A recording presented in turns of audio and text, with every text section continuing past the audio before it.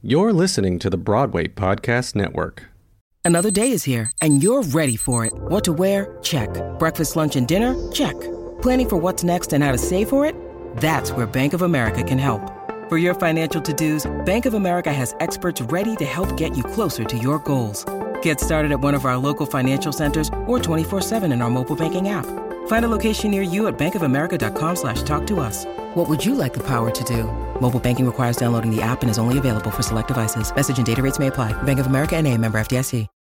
When you need mealtime inspiration, it's worth shopping Kroger, where you'll find over 30,000 mouth-watering choices that excite your inner foodie. And no matter what tasty choice you make, you'll enjoy our everyday low prices, plus extra ways to save, like digital coupons worth over $600 each week. You can also save up to $1 off per gallon at the pump with fuel points. More savings and more inspiring flavors make shopping Kroger worth it every time. Kroger, fresh for everyone. Fuel restrictions apply.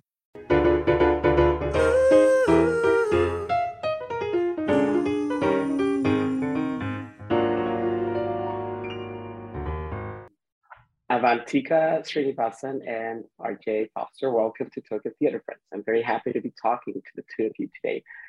You are starring in this updated Candida remix, I would call it. So would you like to tell our viewers and our listeners what this Candida has that others haven't in the past?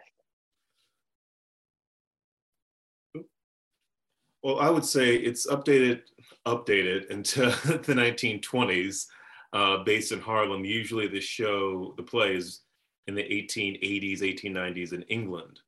So it kind of adds on a different sort of diverse cast of different ethnic groups that, get to populate the play now. And it definitely decontextualizes the material of the play into a sort of more visual and more modern landscape than what it usually is done in terms of it being English, all white, and the 1880s, 1890s. Yeah, I think that the opportunity to, and it's sort of, it's represented a lot in the set, especially of these people are well-traveled. They've settled in Harlem in 1920s, but you can see artifacts from really sort of around the world. And that allows them to just bring a new perspective on life without it being just sort of pigeonholed in one city. They've moved to Harlem, and the Harlem Renaissance and the cultural sort of new awakening that was happening during that time is all we're all part of the discussions of this play. And you play a married couple, so I wonder, have you had to talk about, have you given a backstory to how the Reverend Morel and Candy met? Have you thought up this live before we meet them at the start of the play? Well, I've always thought that my family's from India, and I'm first generation perhaps, and I grew up in New Jersey and somehow met the Reverend working for him, being a secretary. And that's sort of how we met, of falling really in love with the work, but also his charisma, the way he speaks, the way he delivers the sermons, and how ambitious he is and how motivated he is. And I think that working relationship then turned into a romantic one. But as for my heritage, I think that my parents must have moved here from India in the late 1800s, perhaps, and made a life in the U.S. I agree.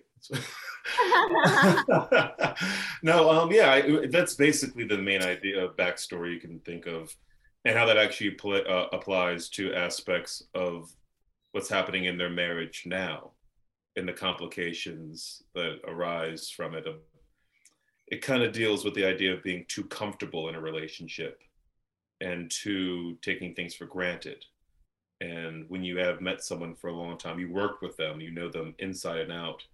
A lot of times you take loved ones for advantage. You still love them, but you get in sort of rhythm of life, a rhythm of doing things, and you kind of forget of the attention that is needed on a relationship. And so that sort of long-term sort of knowing each other as co-workers, friends, lovers, married couple, parents, that happens with everybody. And I think the play deals with that in that sort of way. One of the most exciting things about the Reverend is how freaking charming he is. And at some point, another character even goes something like, hey, like you're starting to sound like an actor, like you're performing. So the two of you grow up in religious households. And if so, were there any elements about attending service or any elements surrounding religion that led you to become artists and led you to want to be on stage performing like the Reverend? I would say I grew up Catholic / Baptist. So my mother was Catholic, but she converted to be Catholic, but we had to go to my grandmother's church. So we had like an hour and a half sermon, you know, for like 3 weeks. And then 1 week it'd be 5 hours, you know. So I got the taste of both.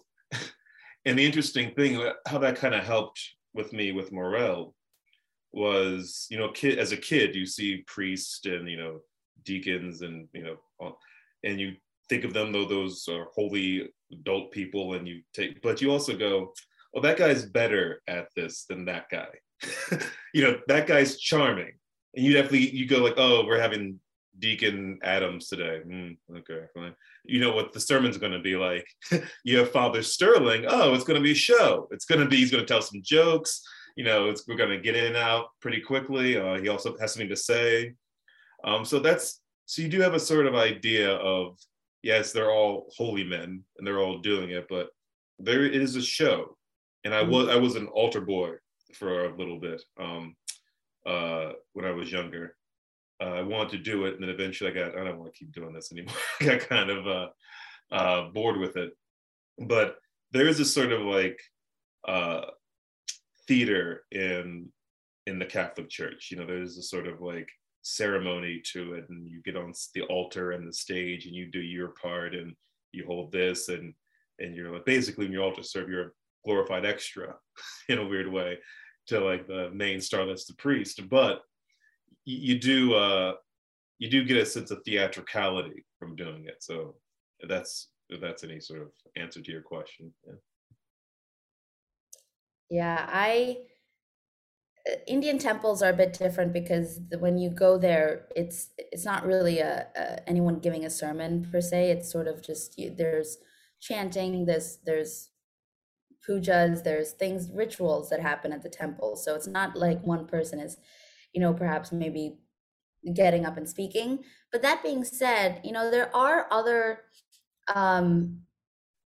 moments, events called satsangs, that you have like a guru or like a spiritual person who might gather at somebody's house for an evening and talk about a particular topic, you know, and that might be, you know, one day it might be about karma, one night it might be about reincarnation. So like taking a very focused topic and then just having a discussion and sort of talking about it with people, and people can come watch. And I remember going to a bunch of these with my friends when I was younger, being made to go really by my parents. And I guess, you know, we would sit there and think about what Guruji is fun and makes it relatable to children, you know, these highly elevated topics of karma and reincarnation. As a 12-year-old, I'm like, I don't care. I don't care about any of these. Can I go back and play my video games? Thanks. You know, but yeah, there would be people who would try to make it more fun and more relevant to a teenager, and other people who would just kind of like give it to you straight, super monotone, and you hope you get it or hope you don't. So I think all of those things of just not only thinking about the techniques of an actor and the charisma and presenting on stage and all of that and the performance of it. But it also makes me think of relating to your audience, you know, and how do you authentically connect with whoever they are, you know? And of course, as an actor, we're not going to be sitting there every night being like, I wonder who's in the audience. I wonder who's watching. But I think it speaks to a bigger perspective of who is our audience today coming to the theater, and how does this play relate to them in real time? And would it still be relevant if we said it in 18 whatever in England versus Harlem 1920s? And those kinds of questions also come up for me. Yeah.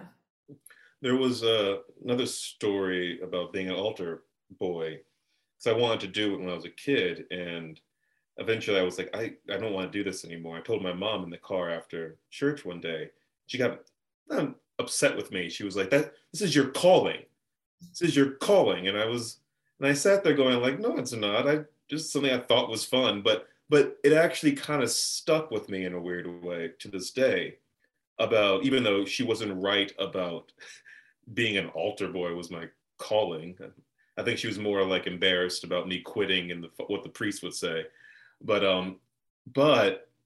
it did stick with me in the sense of being a performer, being an artist, being an actor, you know, working in the arts, the idea of it being a calling, not something you just do as a job. You know, there's a lot of things you could do for more stability in terms of employment. So the idea that it's important work, and whatever that means to you is your own business. But the idea of it being a calling, that it's a thing that you have to do. It's not something that you should do in a lot of cases, but it's a thing that you have to do, and you have a responsibility towards it and to other people. So if that's another aspect that plays into my life about religion and theater and acting, I guess. Yeah. And yet acting and performing it's definitely a calling, but it's also very hard to maintain. And I don't think I've ever met any artist who's ever not doubted, like, can I just do something else? This is so hard to do. So how do the two of you, you know, keep up answering that call? Like, why are you performers? Why do you keep being artists, given everything that's happening all over the world and the arts as well? Do you have 6 hours? I mean, I found theater and acting in a very, very interesting and peculiar way. You know, I did not start as an actor. I was a chemistry major. I was a scientist. I was a science nerd all through high school and college. And it was only halfway through college that I realized that's not med school, you know, it's not the journey that I want to be on. And took a lot of time to soul search and, well, convince my parents too that, you know, an Indian kid going to be an actor, that was a very big no-no, you know. But I think the reason I did it and still do it and will continue to is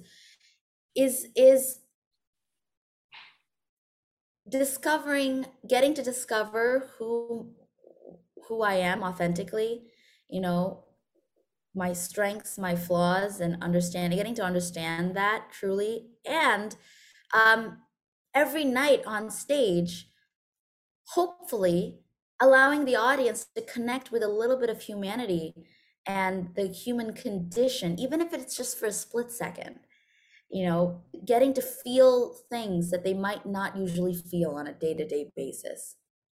And I think as actors, we have such an immense responsibility to do that for people every night.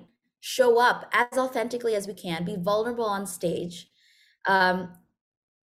respond to the moment, really just live in the moment, and see what that does to a 4th grade boy who has never seen theater before and has completely, now his life has changed. I mean, that doesn't happen every night, but it's thought-provoking. Something does happen with audiences every single night. And I think that is the magic of being an actor, whether it's theater or TV film or whatever, you know.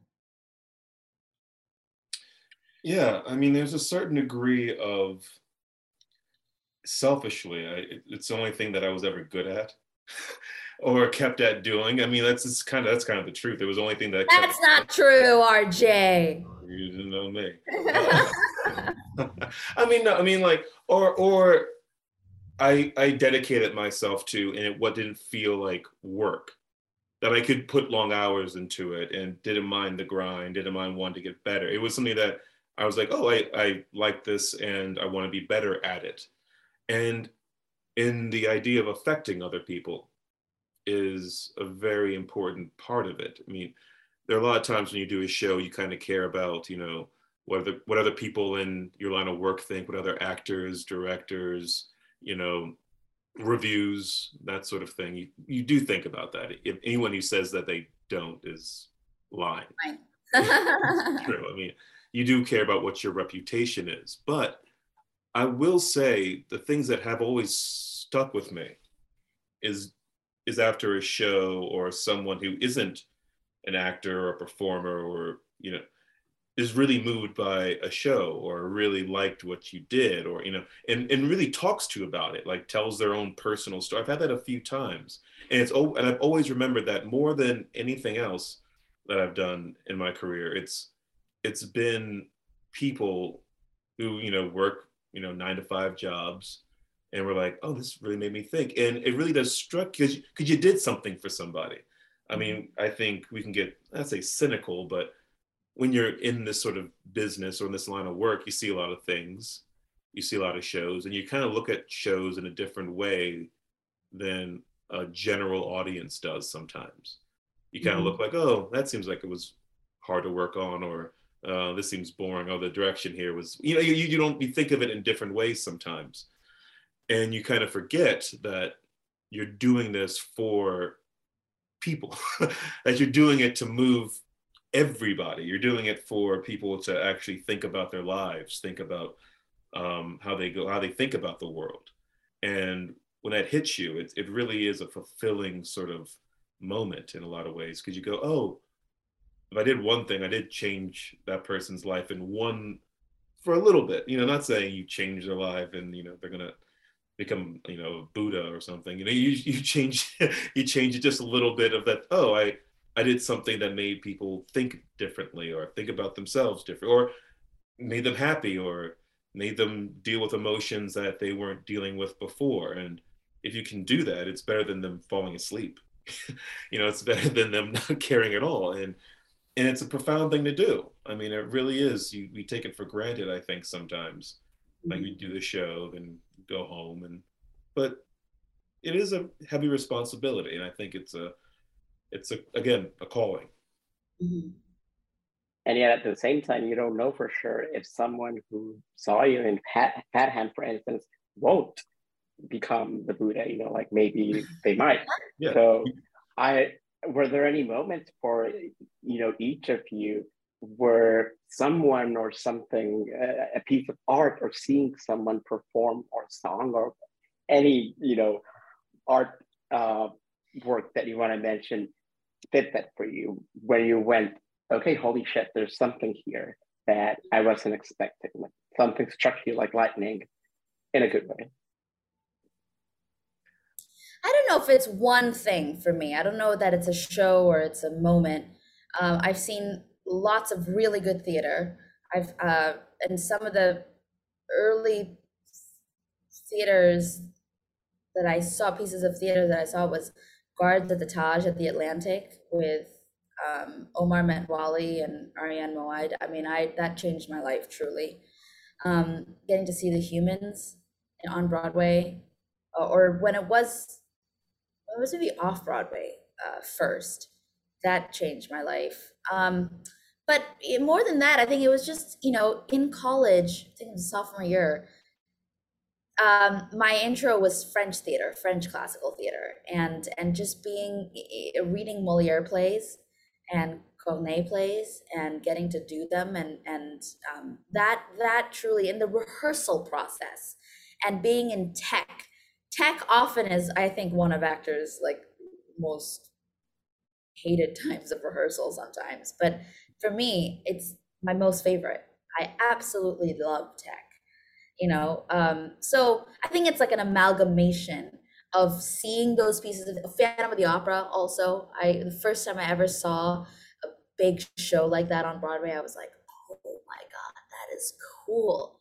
That's just the production value and the skill set that is involved in performing that. um just all of that coming together, I was like, there's got to be something in this. I want to explore um this new thing here.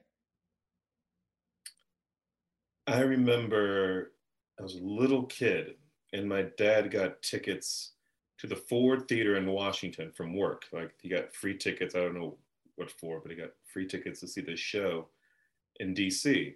And the show, I tried to look it up online. I don't know if it, as if it never existed, but it was called Kudzu. It was some musical called Kudzu.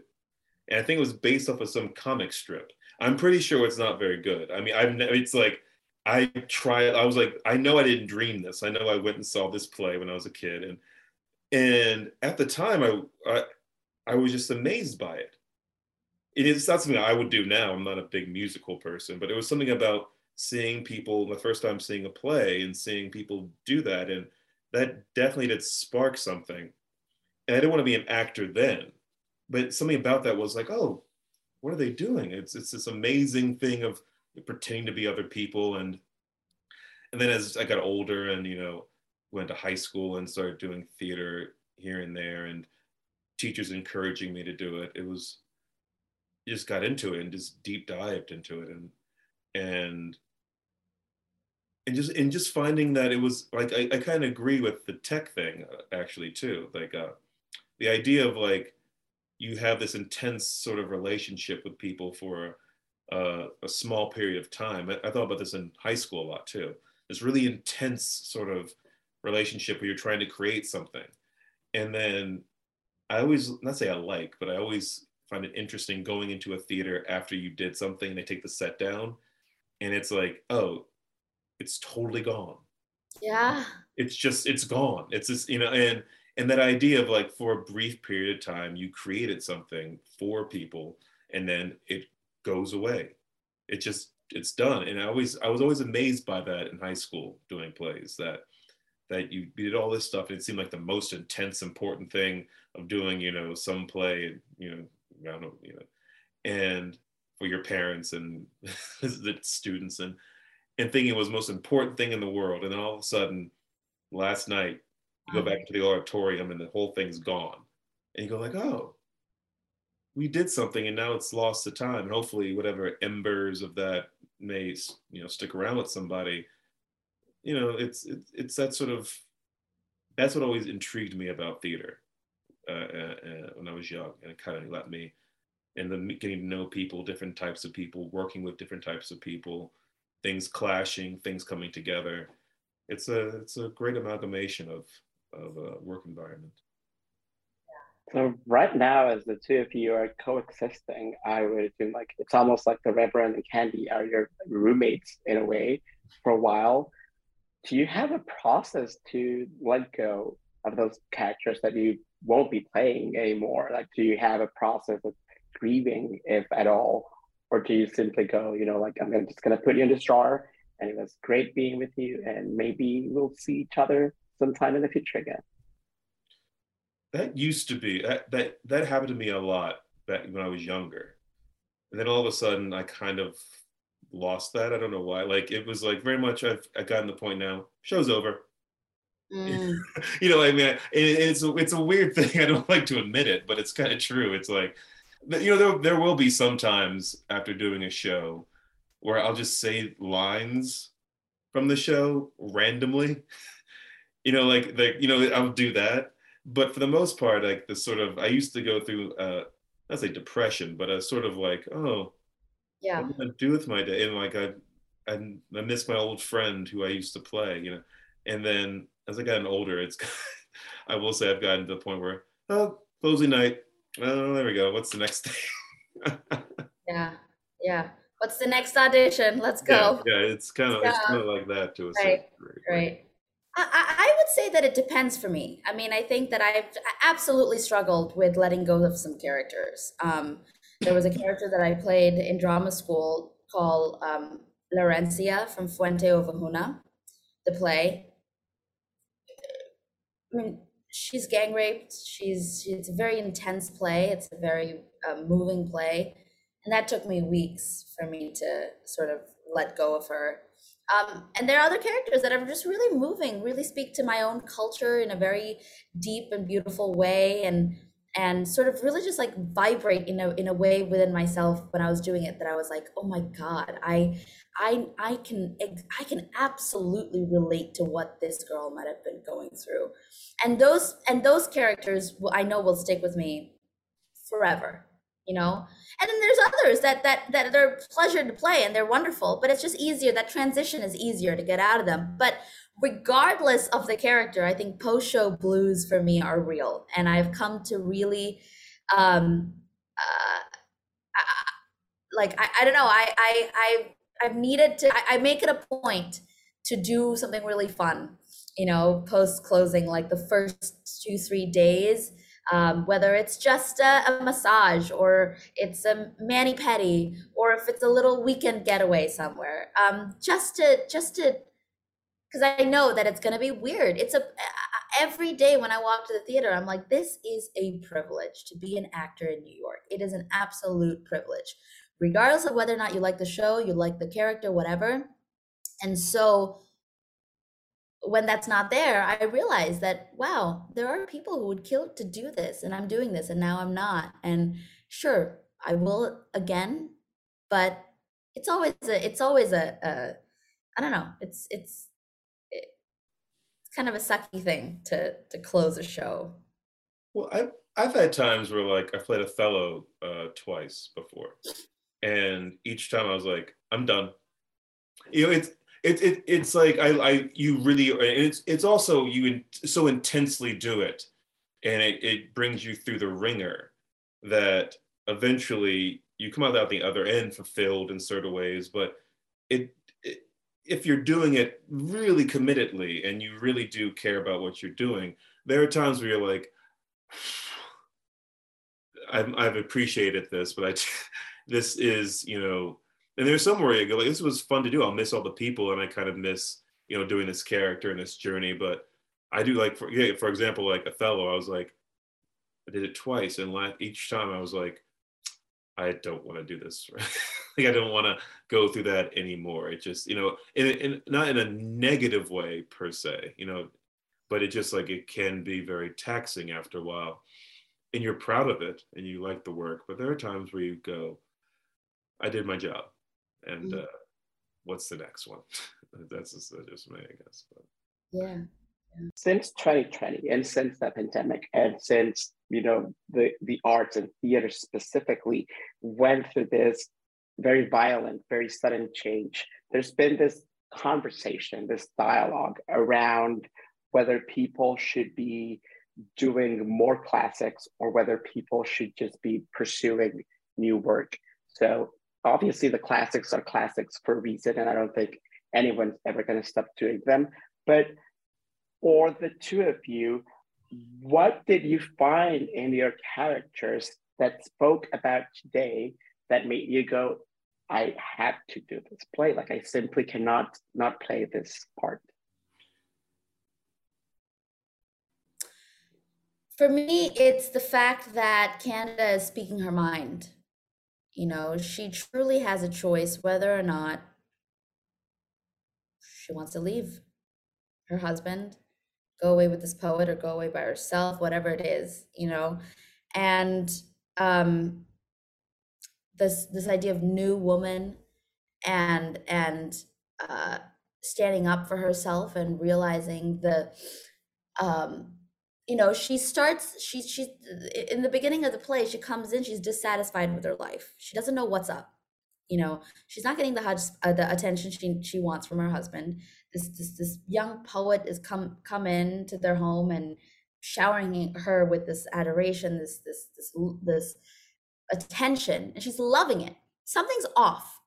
And that journey from that to realizing that the true power lies in herself, and the fact that she truly has made Morel and her life what it is today and his career, that newfound power and ownership that she takes of her life, I think, I mean, speaks to women regardless of what time period they're in, finding their own voices. And for me personally, those questions have arisen constantly over the past several years, so I think realizing that and getting to be able to voice that out loud, when I read the play, I was like, yeah, this is, talk about a strong female lead, strong woman.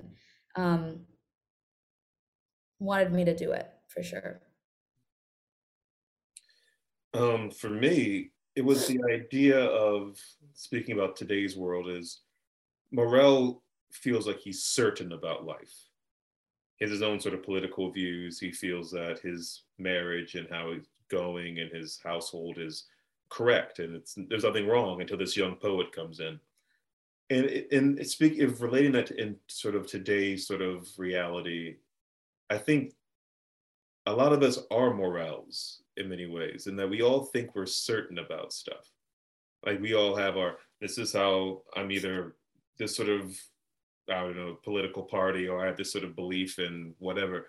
And to me, the lesson of the play is to be present, to be truly to actually look at what's around you and not have blinders on about what's in front of you. Like literally look at the world openly, and what do you contribute to it, and what can the world give to you as well. And that's, to me, the major lesson with Morel, because I kind of find in today's world, you talked about whether we should do classics or new plays. I always find discussions like that to be a little besides the point. It should be, what's the best work for right now? It's like it could be a classic play, it could be a new play. That's kind of the fun of doing this. So you never know. That's the sort of rolling the dice of working in the theater, working in the arts. And so it could, the answers to our problems maybe an old play, or maybe it has to be someone right now that needs to figure this out. And we just don't know. And that's how I kind of feel about Morel. Is Morel thinks that he's a socialist preacher. He has this wife who loves him and as everything's right. He goes out and people love him for doing it. He gets, validation from it. So he doesn't recognize that his marriage isn't what it was. His politics may not be as sound as he may think they are. There's so many things that he needs to start questioning. And I think we all need to question ourselves, no matter how virtuous or right or well-intentioned you may be. You should always question yourself for the betterment of others. And I think what Marchbanks, the poet, spurs in Morel is to question, what is the meaning of love? What is the meaning of this relationship with his wife? What is the meaning of what he does for a living? Who is he? And that doesn't mean he should change, that he should change wholeheartedly, quit his job. But it's, how do you approach your marriage? How do you approach what you do for a living? How do you approach how you interact with the world? And I think that's one of the main things that drew me to the character a lot, was that sort of aspect of him. I don't want to sound like too didactic or anything, but do you ever end up then being taught by the characters that you're playing? Like when you enter them and you're like, okay, yeah, I know how to do this. And then you realize that the character in a way was like a Yoda figure for you, like something that you needed in the moment in your life. In a way, yeah. Like even for this play, I've been very busy the past year and a half. I've been out of town and, and I'm married and I have a kid.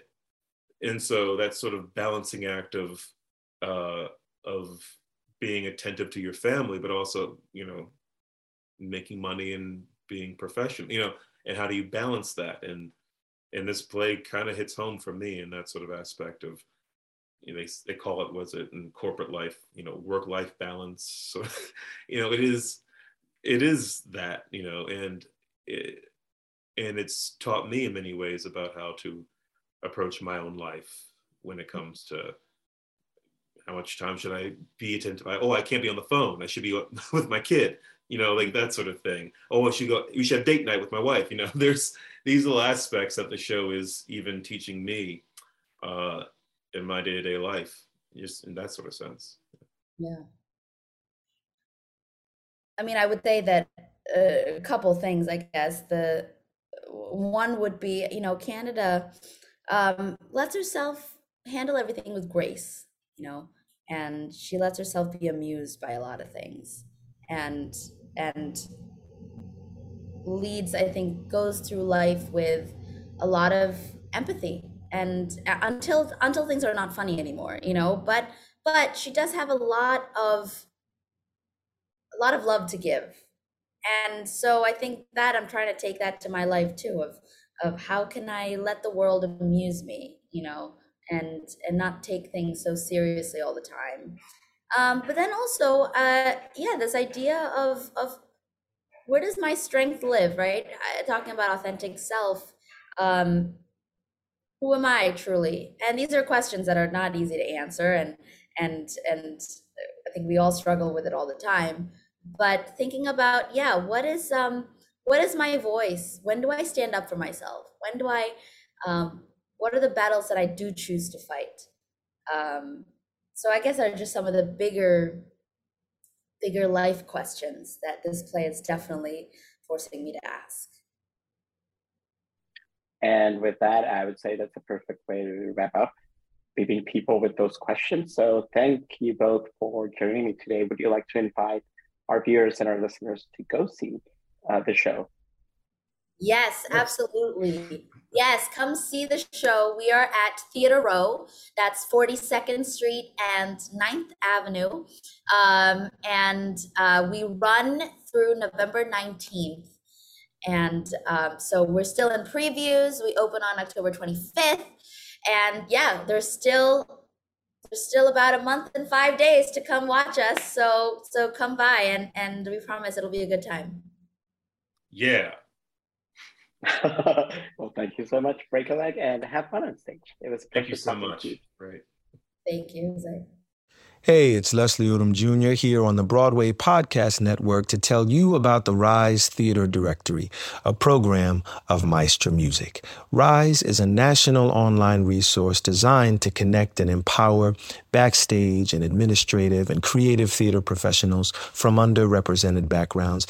If you work or aspire to work in the theater community, this can help you find your next project. And if you hire theater professionals, search the Rise Theater Directory to find your next team. Create your profile now and get more information by visiting risetheater.org. That's theater with an RERISETHEATRE.org, because only together we rise.